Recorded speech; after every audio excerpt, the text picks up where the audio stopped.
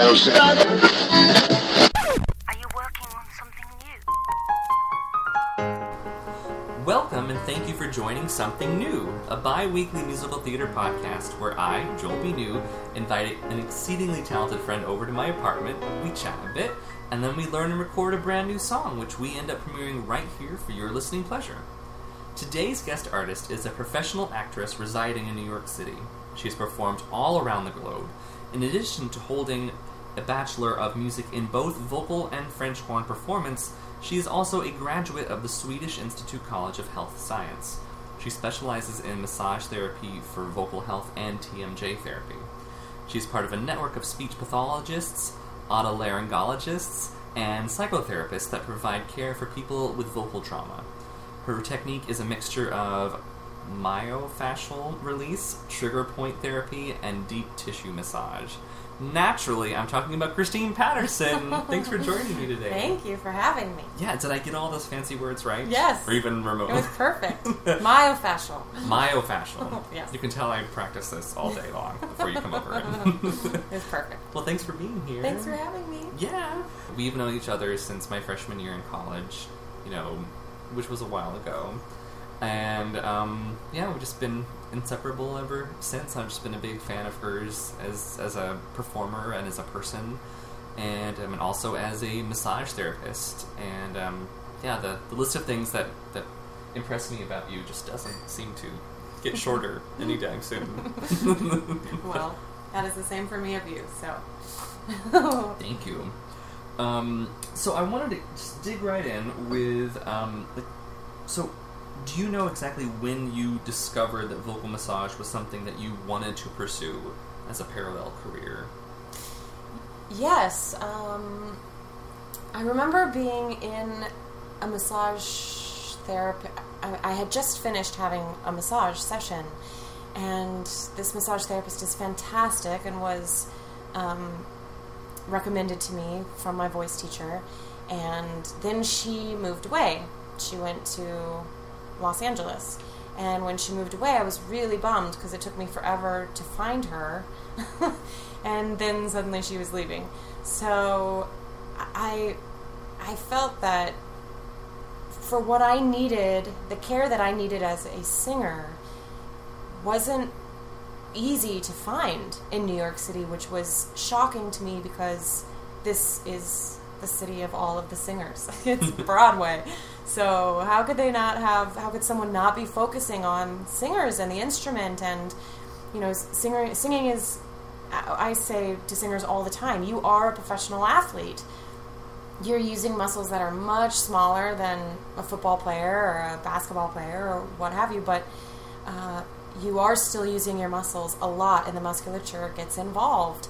And if it's getting involved too much, it can create a problem, and then you can go into some kind of trauma. So, but I remember being, hearing that she was moving away and thinking, okay, something needs to be done about this. And then I got back from Sound of Music tour from being in Asia, and I wasn't sure what I was going to do. I actually got certified in nutrition, which I don't practice, and I could definitely give names of people who do, who are amazing, but I was, thrilled to at least take a course in it, which sort of launched me into wanting to do massage therapy. I finally said, okay, you know what, I'm going to stop looking for this in other people, and I'm going to start looking for it in myself. And I went to school, and I loved it. I just loved massage therapy, and I knew the whole time that I wanted to get an additional certification in TMJ therapy, and that I wanted to focus on the voice and on singers. So once I had graduated, I just started studying who can I learn from to enhance my practice to work with this demographic. And that's the rest, as they how say. it came to be. Amazing.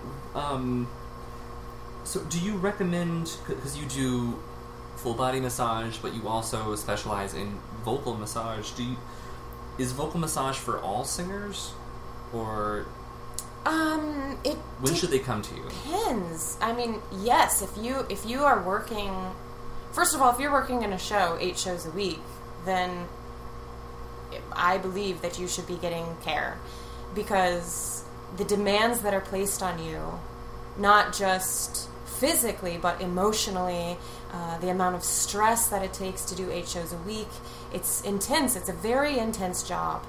And so definitely if someone is performing 8 shows a week, I think that they should whether they're coming to me or whether they're getting acupuncture or doing Alexander or Feldenkrais, or you should be doing some kind of body work to help you maintain your instrument for those, for your performance. That being said, I see many different kind of issues or muscular problems, and each person is an individual. Every body is a different body. So, so it kind of depends on, when someone comes to me, what's happening for that individual, and then I have to base, the treatment on, what's happening for them. So it's not the same treatment for everyone, but it is very beneficial for anyone who's singing. How does your knowledge as a massage therapist inform your performing on stage, and vice versa? This is, they really influence each other. First, I have to say posture. She is sitting beautifully right now, just have to say. My voice teacher has said in almost every lesson something about my posture. And because of different events that happened in my life, it's very easy for me to not be connected to my body. And I did not understand the importance of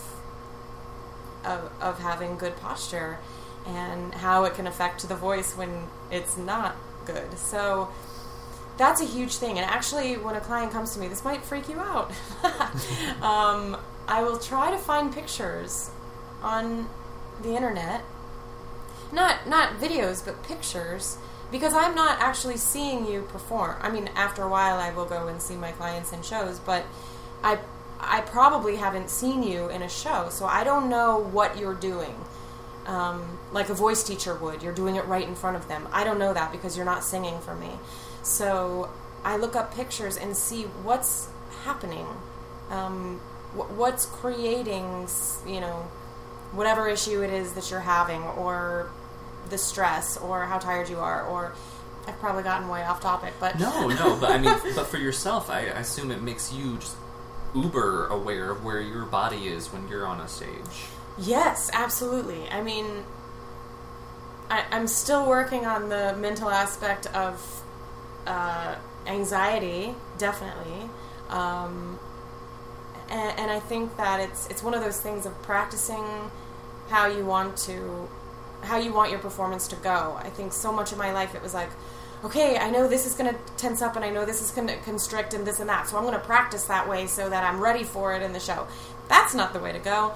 You want to, okay, I'm going to breathe calm, I'm going to expand and anchor and support and then mentally prepare as well of doing a wonderful job. We hear that all the time, and I think for anxiety purposes that's so incredibly important, because we're constantly telling ourselves that we're going to freak out as someone who does suffer from anxiety. So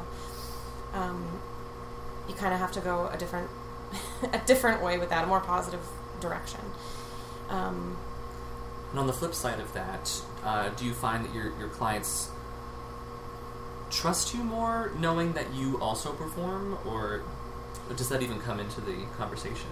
It comes into the conversation a lot. I think they do trust me more because I know the instrument, I know what it's like to perform 8 shows a week, and how intense it is, and how stressful it is, and how I get it. I totally get it. And I think that's really important.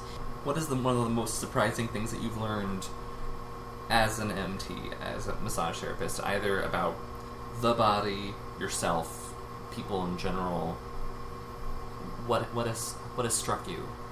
Well, when I was in school, every single class I took made me more in awe of our body. It is the most intelligent machine there is on this planet. It is. It's more intelligent than any computer. It's amazing what our bodies do every day to keep us alive. And learning each individual system, whether I was in anatomy or myology or neurology, which is fascinating, or pathology, how do things, this is what happens when it goes right, but how do things, what's happening when things go wrong. It just made me respect my body so much more. What I put into it, how I take care of it, how I talk to it. When I was running and training for marathons, I literally, again, because of different things that I've gone through in my life, I literally would say, great job, heart, you're doing an amazing job. Great job, legs, you're so good. I would think that. I would tell different aspects of my body how great it was doing. And that sounds so silly, but it was because I respect that, our heart never, until we die, never stops working. You get to go to sleep, it doesn't. So many of the aspects of our body are working 24/7 for however many years. That's incredible. And how it all comes together to keep an individual healthy it's truly a miracle. And there are never, and the other thing that I've definitely learned is that you never know it all. I think that's true in any in any area, in any career. You never know everything. But man, we still are finding out things about the body. And we always will. We're finding out new things all the time. And therefore, whether you're seeing a massage therapist or a PT or whatever, it's so important that you know that it's someone who is continuing to study, continuing to train, continuing to learn, because it's everything, it's forever changing. When you read a nutrition article and you're like, oh, really? Okay, well, Splenda was great last week and now it's not good. I should have stevia. And this, it's like something was great and then all of a sudden, oh, wait, that's not good for me anymore. And it's confusing, and you have to do research, and your healthcare practitioner should be doing their research too all the time. They should be consistently studying, because there is so much to learn, and you're never... there's always somewhere to go. For our listeners at home, I have a lot of singers tune in. Are there any vocal, exercises or remedies or anything that, you encourage people to do on their own? Yeah, a lot of that is a speech pathologist's aspect of... as I do massage series, I do different workshops of self-care, so I would definitely look on my website to kind of find out when those are coming up, or look on look at Facebook for Life Light Massage, and I can tell you when those workshops come up. But other than that, it's absolutely about hydration. Hydration is systemic, which means it's going to the vital organs first. Your body does not consider your vocal cords important when it comes to survival. So in order for your vocal cords to be hydrated, you need to be hydrating 4 to 7 days before your concert or before you're singing, because that's how long it'll take. And it's 8 to 10 glasses depending on how active you are. More water. Basically, the idea is your pee should be pale. Think pee should be pale. So hydration is key for the vocal cords. There are 2 other things that I think are really important. One is steaming. Steaming is a way to hydrate the cords directly, and I recommend if you steam at least for 5 minutes, and breathe through your nose, so that the steam, it's really hot, so you don't want it to actually burn the vocal cords. So breathe through your nose. That'll help with the heat. And then the other thing that I mentioned, because most people are pretty darn good at warming up, but they're really not good at warming down.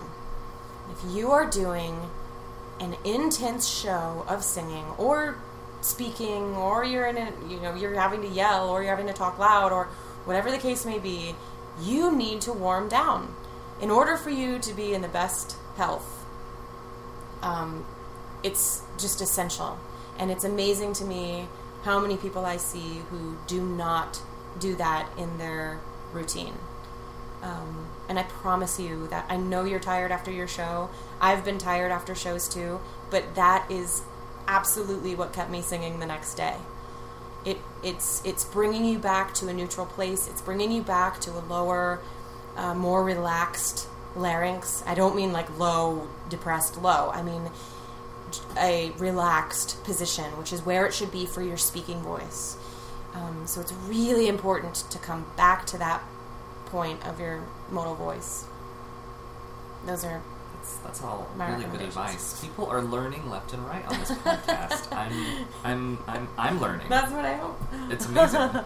Well, now comes a time where we'll set up the song, and so here goes that. I asked Christine to come over and sing a song from my song cycle, Stand Alone. It's a song that's been around for a couple of years.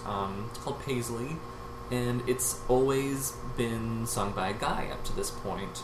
And I was looking at the song cycle, and the writers out there, you're looking at your songs and your song cycle, and you're shuffling stuff around. You're like, oh, all right, well, what order can these songs go in? Is there a unifying theme? Hopefully, yes. And and are your characters, or quote unquote characters, singing enough? Just looking at all the boring logistics as well. And but it also gets you also get to play the fun game of what if, and you look at the existing songs and you're like, oh, well, what if this song went to this other character? What would that do? And that's what we're doing here today. And as podcast listeners will know, I'm a fan of gender bending my songs, and so this was a fun challenge for me to put it in a lady key and see what that did. And I'm thrilled with the results, and Christine's terrific. The song, little boring factoid. It's a prose piece. It doesn't rhyme. It's very brief. It was a little piece of prose that I wrote in my journal a long time ago for another piece that I was developing, and when that piece went into a new direction, I still had this piece of prose, and one day I just kind of took it to a piano and thought that maybe one day I would, rhyme it up and all that kind of stuff, but I liked it this way, and I've had it in a couple of concerts now, and people, seem to respond well, and so that's kind of the story behind Paisley. Behind Paisley. Remember, if you like the song and Christine's performance, and of course you will, it's available for free download on my SoundCloud page. That is until the next podcast. And if you'd like to request sheet music, you may write me at joelbnew@gmail.com for a free PDF. Make sure that you're liking my fan page. Make sure you're liking Christine's fan page, which is Lifelight Massage. And visit our websites. I've got 3 for you: joelbnew.com, lifelightmassage.com, and christinepatterson.com. That's with 1 T. Make sure that you're subscribing to this podcast, and please tell your friends. Our next episode is singer-songwriter David Allen Thornton, who's great. And last but not least, thank you so much for being here. Thank you so much Christine for having Patterson. me. Thank Yay. you all. Such a blast, such a pleasure, as always. From my apartment in Astoria, this is Joel B. New. This is Christine Patterson. Saying thank you for dropping by for something new. Thank you so much.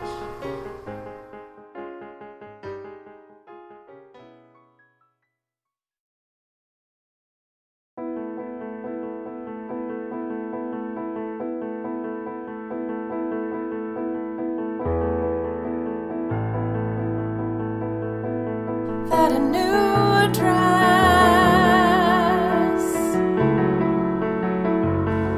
I don't remember seeing you wear it before.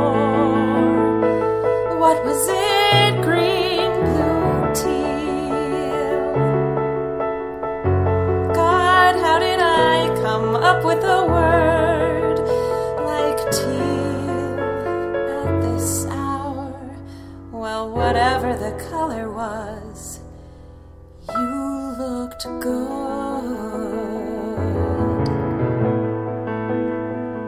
I like you in many colors. Which color am I not supposed to like you in? You keep telling me I forget. I think it's orange, or it's a pattern like paisley. God, how did I come up with a word like paisley? I don't think I've ever said paisley before right now, not even in a joking way. This is what happens when I have the day alone. I pick up new dangerous words like paisley.